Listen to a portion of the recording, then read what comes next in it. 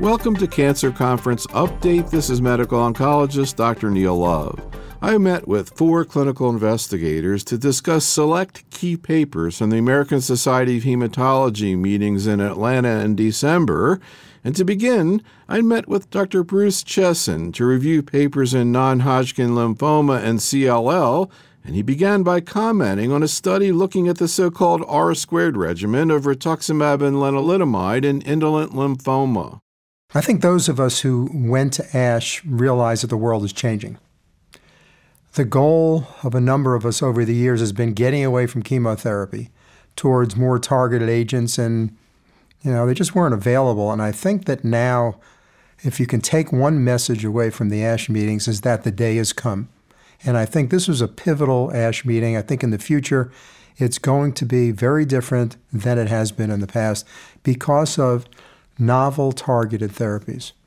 And one of these was presented by my former fellow, Nathan Fowler, now at MD Anderson. And what he did is he updated what he says is the final results of a phase 2 study that he conducted of the combination of rituximab and the IMiD lenalidomide. They studied about 110 patients. They wanted to get about half follicular because the early results were very promising, so actually they expanded the study. And these were untreated patients with small lymphocytic lymphoma. There were 30 of them, marginal zone 27, and there were 46 patients with follicular lymphoma. And as you know, the rituximab is intravenously on day 1 of each 28-day cycle, and the lenalidomide was taken day 1 through 21 out of 28. And the results were astounding. What they found was the overall response rate for all patients was 90%, including 2/3 of the patients achieving a complete remission. Many of these complete on the basis of PET scan. But was even most exciting were the results in follicular lymphoma. The overall response rate, 98% with 87% complete remissions. And these appear to be somewhat durable. In fact, the estimated 2-year progression-free survival was over 80% for all patients and almost 90% for follicular. And where this is headed is the challenge. And that is they're taking this regimen, so-called R-squared, and going head-to-head with chemotherapy rituximab, chemoimmunotherapy, in what's called the relevance trial. Physicians can pick either R-CHOP, R-CVP, or R-bendamustine, and it's going to be a 1-to-1 randomization. It's an international study. And this trial has the potential to change how we approach patients with follicular lymphoma. So if I were to say to you, just to be a little bit of a devil's advocate, these are untreated patients, and we know that rituximab by itself is very active. It's a phase 2 study. I mean, how do we really know that it's that much better than, for example, R alone? Well, obviously we don't, but R alone in the best of papers is 50 to 75% response rate, and they last a median of around 18 months. Here we're into the mid to high 90s, and appear to be lasting longer, and that's why they're doing the randomized study to see how it really stacks up in the real world. What about the side effects and tolerability of this regimen? And could you see it not only competing with R chemo, but again, competing with R alone? I think I'm seeing more R alone that's being used nowadays, sort of gradually been increasing as opposed to watchful waiting, although that's still utilized. How much, problems does it add to bring in lenalidomide on top of it? Well, lenalidomide is a drug that's not without its adverse effects. In general, you got to take an aspirin because of the risks of thrombosis, but the risk is really small even without it, single digits. There are patients who develop a rash, there are patients who develop fatigue, and most prominently, some cytopenias. But the regimen was well tolerated in this study, and it worked in patients with all FLIPI grades of follicular lymphoma. The data with rituximab, their historical control data compared with this, they don't seem to stack up, but again, it is what it is. It's a phase 2 study. But I should mention that in CALGB, or now called Alliance, we actually started this trial before the current one. We started the same combination. And our study is undergoing analysis. And our response rate's over 90% with over 60% complete remissions as well with the R-squared combination. So it is a reproducible finding. And we'll just have to see how it stacks up to chemotherapy. And then we'll look at subsets and see if it's necessary in one subset or another to actually give cytotoxic treatment, or if we can do like we've been trying to do, and that's just get rid of the anthracyclines and let's get rid of the vinca alkaloids and the steroids and move on to more targeted approaches. What do we know about the R-squared regimen in patients with progressive disease on rituximab? Well, funny you should ask, because at the ASCO meeting, the CALGB data were presented for our study 50401 by John Leonard, and we had attempted to do a 3-arm study, R alone, Len alone, and R-squared, and we couldn't accrue at all to that study until we dropped the R alone arm. And then the study accrued very nicely, and what we found was the combination of lenalidomide rituximab, so-called R-squared, was significantly better with regard to overall response rate and progression-free survival compared with lenalidomide alone. Unfortunately, we couldn't do the 3rd arm of rituximab alone because people in the group didn't feel comfortable putting patients on that particular arm. So we do know that that combination has about a 70% response rate in relapsed patients. These are relapsed, not refractory patients. So it's an active regimen in that context also. What do we know, again, about patients who actually have progressive disease on rituximab? Essentially, what happens if you add lenalidomide and keep the rituximab going? I don't think we know that. I haven't seen any data in patients who fail rituximab and are continued on the drug. It's not something we would tend to do, even adding lenalidomide at that point. It's a good scientific question to see whether adding a lenalidomide will enhance the efficacy. There actually was a study that I don't recall completely in which they did something like that, and it appeared as if the lenalidomide did make the patients less refractory to rituximab, made them a little more sensitive to rituximab. I haven't seen that published in anything but an abstract at this point in time, and that was about a year ago. So there is preclinical rationale for combining the two. They enhance apoptosis, but whatever it does, these results are striking and clearly warrant further pursuit. Let's talk a little bit about Abstract 793, a phase 2 study of CT011, a humanized anti-PD-1 monoclonal antibody, something we saw some really interesting stuff at ASCO in solid tumors. Mm-hmm.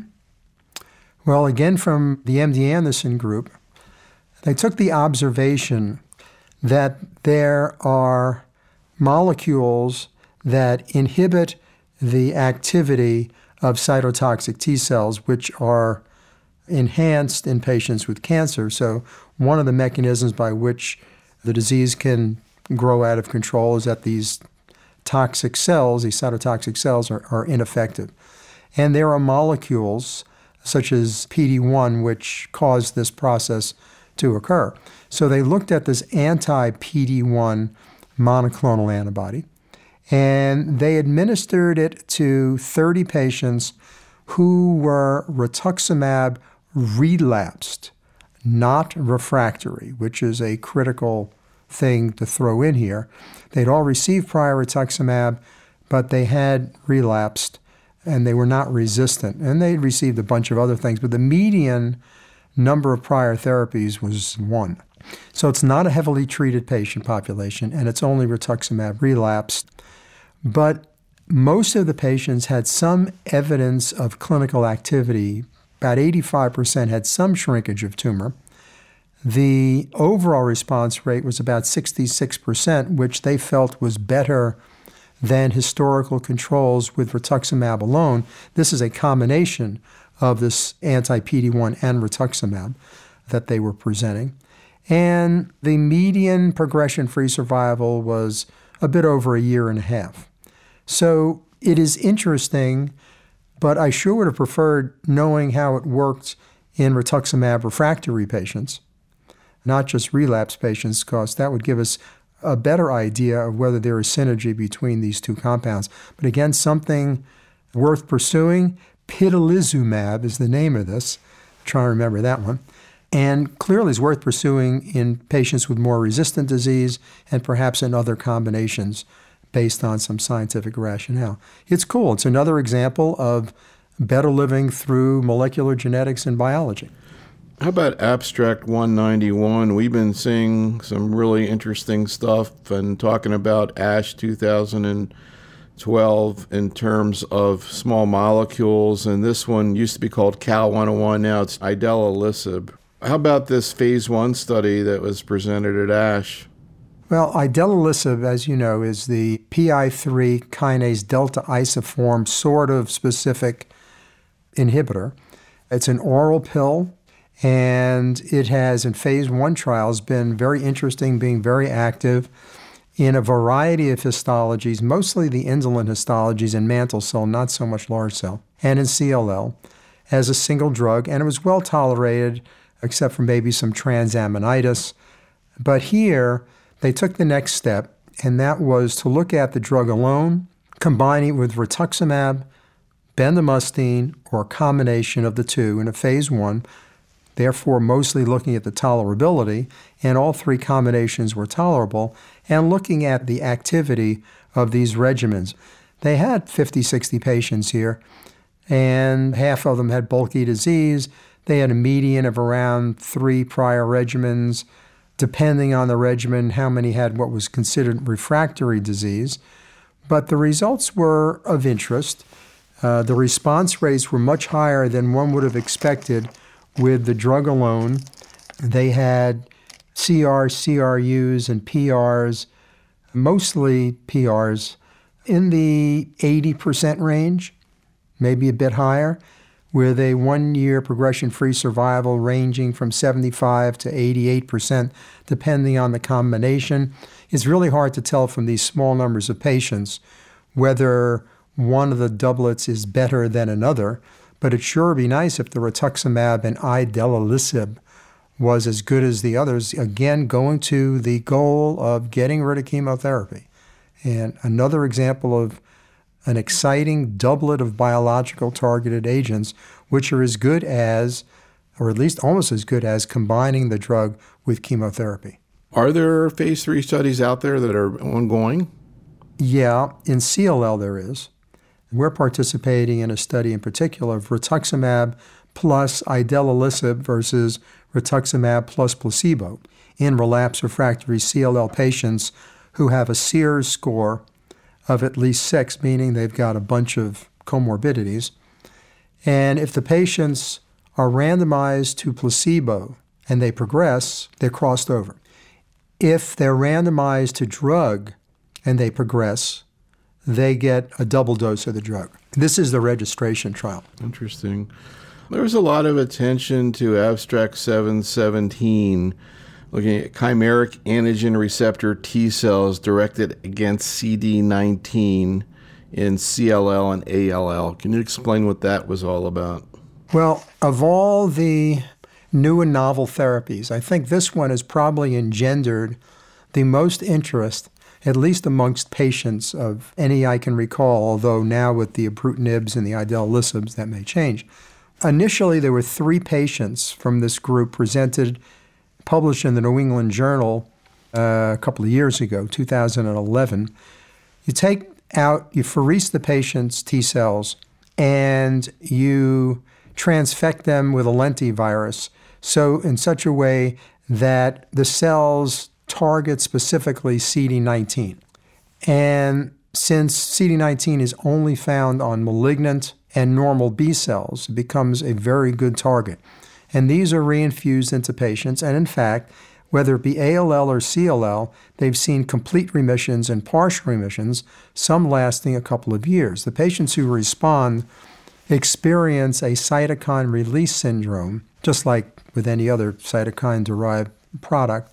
In the initial publication, it seemed pretty bad with patients developing serious clinical tumor lysis syndrome, needing dialysis. In this follow-up here, the therapy, can't really call it a drug because it's not, the therapy is much better tolerated. But again, we're still talking about 10 highly selected patients. The PRs were just a couple, 3-4 months long, but the CRs seem to last a year or two.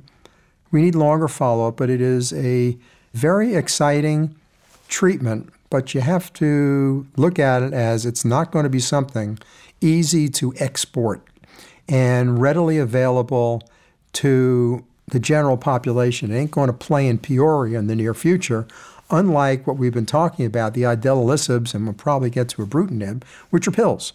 So speaking of ibrutinib, there were a couple of papers there I wanted to ask you about, 189 and 187, looking at this interesting agent.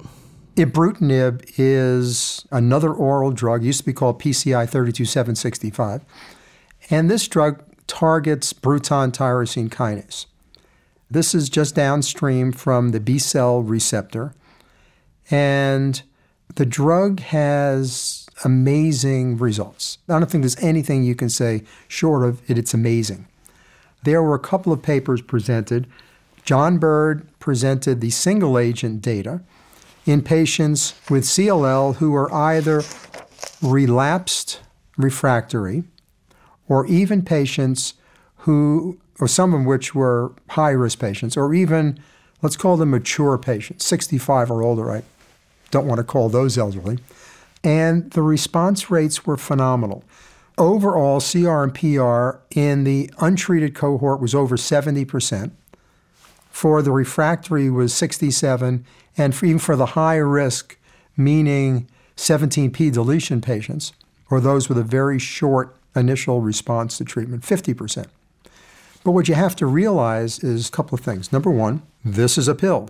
Take a pill a day. Number two, it is the best results we have ever seen in P53, 17p minus patients. And as you follow patients longer and longer on treatment, just as the case with the R-squared regimen we talked about earlier, the overall response rate goes up a little bit, but the complete response rate goes up and up and up. And what you find, which is a little confounding with this drug and idelalisib and CLL, is that they can induce a demargination of lymphocytes. So you can get this erroneous idea that the patient is progressing. I had a patient on idelalisib a couple of weeks ago. Her white count, lymphocyte count went up to 330,000. There was panic everywhere. I said, calm down, calm down. It's going to be fine. And her count is now down 200 and is going to come down further. So just using lymphocyte count increase as a measure of progression is a very flawed way to look at this. You have to consider the lymph node size, spleen and liver size, and the other counts, which seem to get better. But what's striking about this drug in this study, if you look at the progression-free survival curves, there's over 80, close to 90% progression-free survival for the treatment-naive patients. And overall, it's about 70% for the relapsed refractory patients. Even those patients who have the 17p deletion, it's still in the range of 50, 60%. We've never seen anything like this in 17p deleted patients. But you're saying now, and at a year? Patients are out a year and a half, close to 2 years on study. And the curves are just going along very nicely. It's a pill you got to keep taking every day. If you stop it, the disease tends to come back, and you start taking it again, and in the anecdotes, it appears the patients will respond again. So it's going to be changing CLL and changing the other indolent lymphoid malignancies into more of a chronic disease. I don't think these are curative therapies as we are doing them. It's possible they could be part of a curative regimen in the future, but the patients take a pill a day and they have no disease. The other paper by Berger looked at ibrutinib with rituximab. Yeah. What was seen there? This is the MD Anderson group. The next logical step is to combine ibrutinib with rituximab. And the results here were also rather interesting. Small number of patients. It was 20 patients who had an early response assessment, and the overall response rate now is 85%. Again, relatively short follow-up, but astounding results. You're putting a pill together with rituximab, and almost 90% of patients respond to this. It's well tolerated. How can you do better? You've just got to find out. One of the issues is we really don't know which patients are going to respond, which aren't, and of the patients who do respond, which ones are going to relapse. So this is why it is incredibly important to do correlative studies, looking at microarray analyses, looking at effector cell number and function, so you can select the patients who are going to benefit from idelalisib, are going to benefit from ibrutinib, who require rituximab or not, and that's where we're going. It's amazing. This drug, you take one pill a day. With idelalisib, it's 2 pills a day. I'm going to ask you about a paper with Dr. Farah-Holy looking at ofatumumab and lenalidomide in relapse CLL, phase 2 trial. Yeah.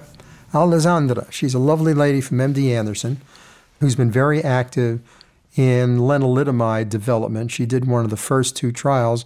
Her and Asher Chandan-Khan, who was formerly at Roswell, did the 2 studies, and she presented some data here combining the IMiD with ofatumumab, which is the anti-CD20 that binds to a different epitope than does rituximab. The combination was active. I don't know that it's any more active than we might have seen with lenalidomide and rituximab. It's trying not to be negative, which is hard for me. Ofatumumab has not exactly taken off as a monoclonal antibody, so I don't know how widely embraced this regimen will be. Any evidence that ofatumumab is more active specifically against CLL than rituximab? To the contrary. The only study that I've seen a fair amount of data on was another MD Anderson trial. And instead of FCR, they looked at FCO. And this was presented a couple of years ago at ASH. And in fact, I was chairing that session, and I made the comment, which was seconded by Kanti Rai and thirded by Michael Hollick. The results actually seemed inferior to those that had been published with FR, FCR, or even BR. It's not clear that it is a world beater. Certainly in non-Hodgkin's lymphoma, it doesn't work in rituximab refractory patients. Where are these second, third generation anti-CD20s going to go? There are a dozen of them out there, and they're very, very expensive. And as rituximab comes off patent, and there are biosimilars and generics in development by a number of companies, it's going to be hard to compete unless they're clearly demonstrated to be more effective or they work when rituximab doesn't. In terms of these other anti-CD20s, last year at ASH we saw some stuff on so-called GA101. What do you think about that? Did you see anything at ASH this year about that? I didn't see much at ASH this year. I'm the international PI, actually, on a study of bendamustine with or without GA101 in rituximab refractory patients. And that study's moving along nicely. What we saw last year, however, would give one pause for the future of the drug. Same thing holds for the expense and whatever, but there was a head-to-head comparison in which relapsed refractory patients got rituximab or got GA101, and the response rates may have been slightly different, but if you saw the progression-free survival curves, it was the alpha helix. They just wove in and out of each other. Not encouraging enough. It could get approved on the basis of this trial I mentioned if it does add to the bendamustine in rituximab refractory follicular lymphoma, but is it going to be used? I predict in a few years, we're not going to be having any conversations. Bendamustine is the only chemo drug out there actually in development in lymphomas. And if you're going to be getting results with idelalisib and rituximab that are not that dissimilar from bendamustine and rituximab, it's going to be tough to compete. It's funny because I don't think there's too many chemo agents being developed anywhere in cancer treatment. Right. The days of chemo are nearing an end, which is great for everybody except some of the pharmaceutical companies. So let's close out talking a little bit about Hodgkin lymphoma and talking about new things, pretty new things and different things. What about this paper 798 looking at frontline therapy with brentuximab vedotin combined with ABVD or AVD? Yeah, this is an update of the Anas Yunus presentation where they took a number of patients. That's from last year. And there were 51 patients who were treated. They didn't listen to us. We did a study in CLGB Alliance of GVD, gemcitabine, vinorelbine, and liposomal dox, which was is a very effective relapse refractory regimen. And we added SGN30, which is the antibody backbone of SGN35 or brentuximab, and found life-threatening and fatal pulmonary toxicity. So we published that. Christy Bloom was the first author on that. We found some SNP correlations. But we warned people out there, be careful what you combine SGN30 antibodies with because you can get yourself in trouble. Well, and that's what happened when they combined it with ABVD. There was pulmonary toxicity, interstitial lung disease, in 44% of patients. In the other cohort who just got AVD, that problem did not occur. So this study and the response rates were spectacular. They looked at PET as a surrogate endpoint, and 24 of 26 AVD patients were PET negative after 2 cycles. So it's a pretty good predictor of outcome in ABVD, and I would think it'd be the same in AVD. But this study provides the justification for the company's multinational pivotal trial, which is ABVD versus A squared VD, doxorubicin, Adcetris VD, in previously untreated Hodgkin's. And this is an extremely exciting, extremely important trial and is accruing. And this, again, could change how we manage patients. Now, if it were me, I'd get rid of the V because it's a tubulin poison, as is brentuximab. Why do you need 2 of them? You probably don't. So, that's a next generation question. But this really, again, you're taking out some chemotherapy and you're throwing in an antibody. I predict that the next thing you'll be getting rid of the vinblastine. You may be getting rid of something else, and we'll be using more biologically directed therapies up front and less cycles of chemotherapy. In terms of tubulin, what about peripheral neuropathy? Well, that's the big problem with this drug is sensory and motor neuropathy. It's usually at least partially reversible in the majority of patients, but it is the downside of the drug. So I'd rather not combine it with vinblastine because here you've got 2 neurotoxins together. So I think that would be the next step is getting rid of the V. What do we know right now about that regimen in terms of neurotoxicity? The AVD? Yeah. The A squared VD? Mm-hmm. Well, there has been neurotoxicity. The incidence of neuropathy in this study was about 70%, a little bit over in both arms, and none of these were grade 4 or worse.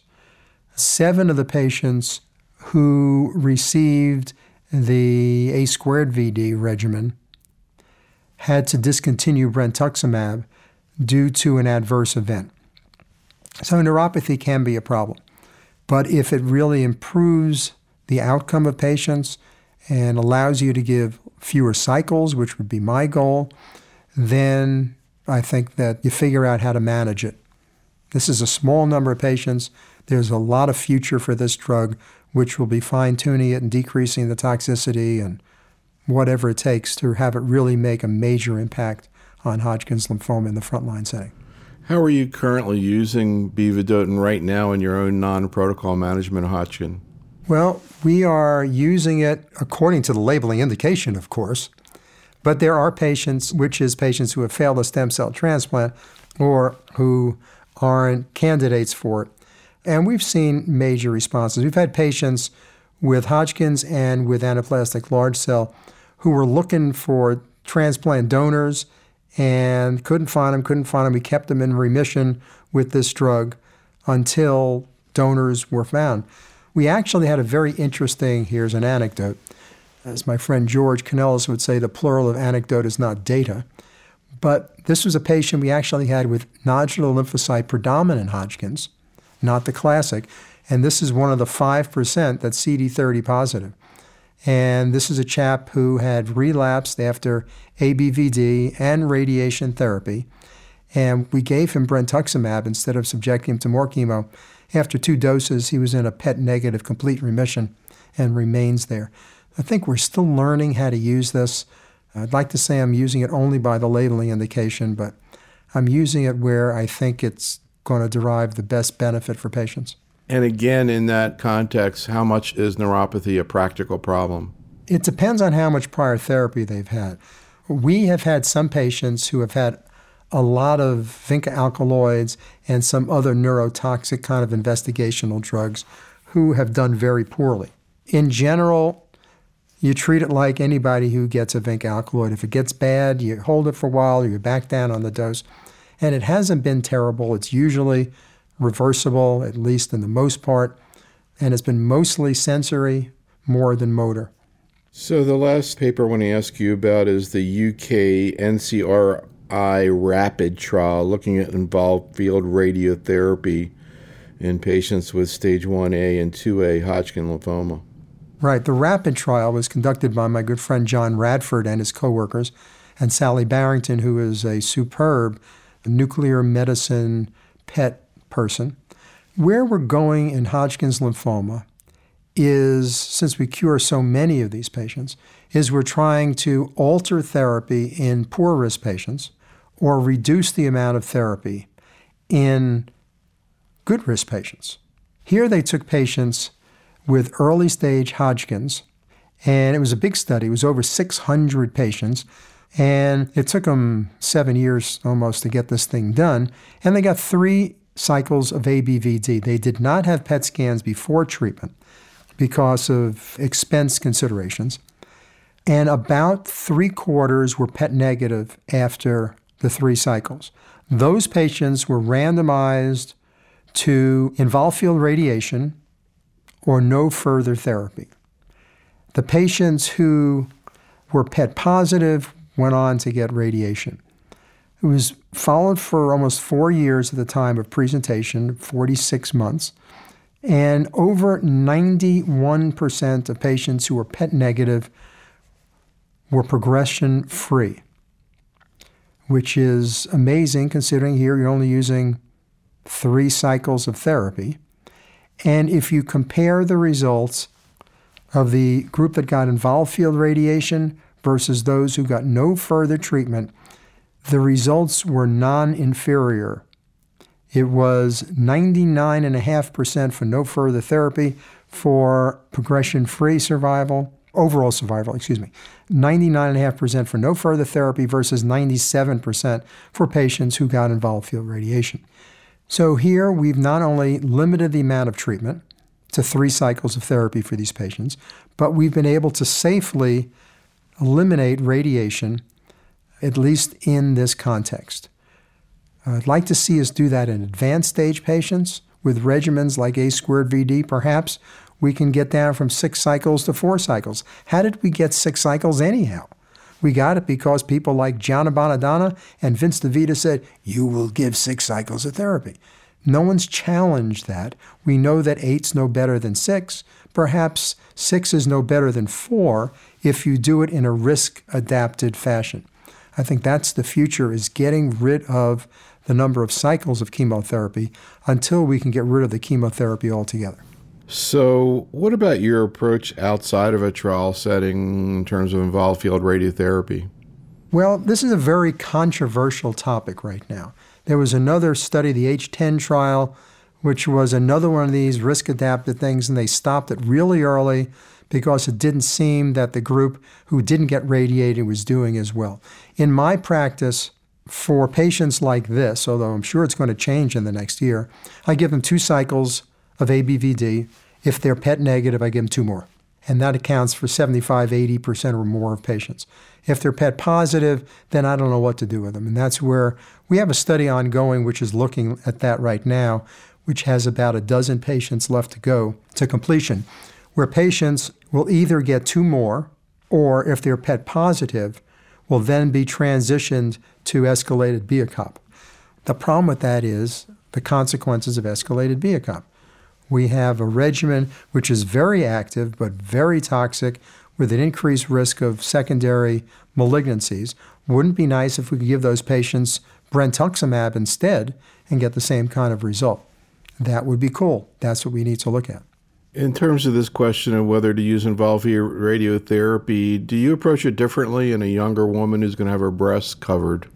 No, because I rarely refer anybody for involved field radiation.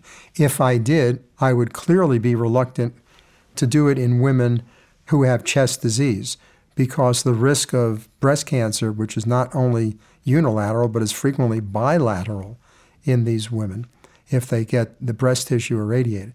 But I refer so few patients in my practice to radiation in this context. And a lot of women who, and this is a disease of young women with mediastinal disease, they come to us saying, can I avoid radiation?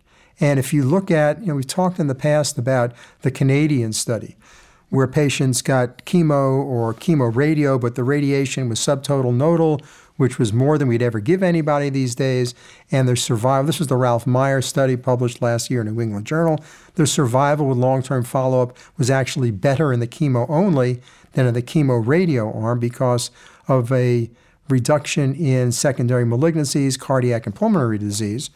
However, we don't do that kind of radiation anymore. Will it be better with involved field or perhaps involved nodal? Presumably so, but we don't have long-term follow-up for the involved nodal radiation. There are some data from the German Hodgkin's group suggesting that involved field is every bit as good as more extensive radiation. But what about the involved nodal? And do we really need it at all? Here we are. We would be irradiating 9 patients to maybe benefit 1.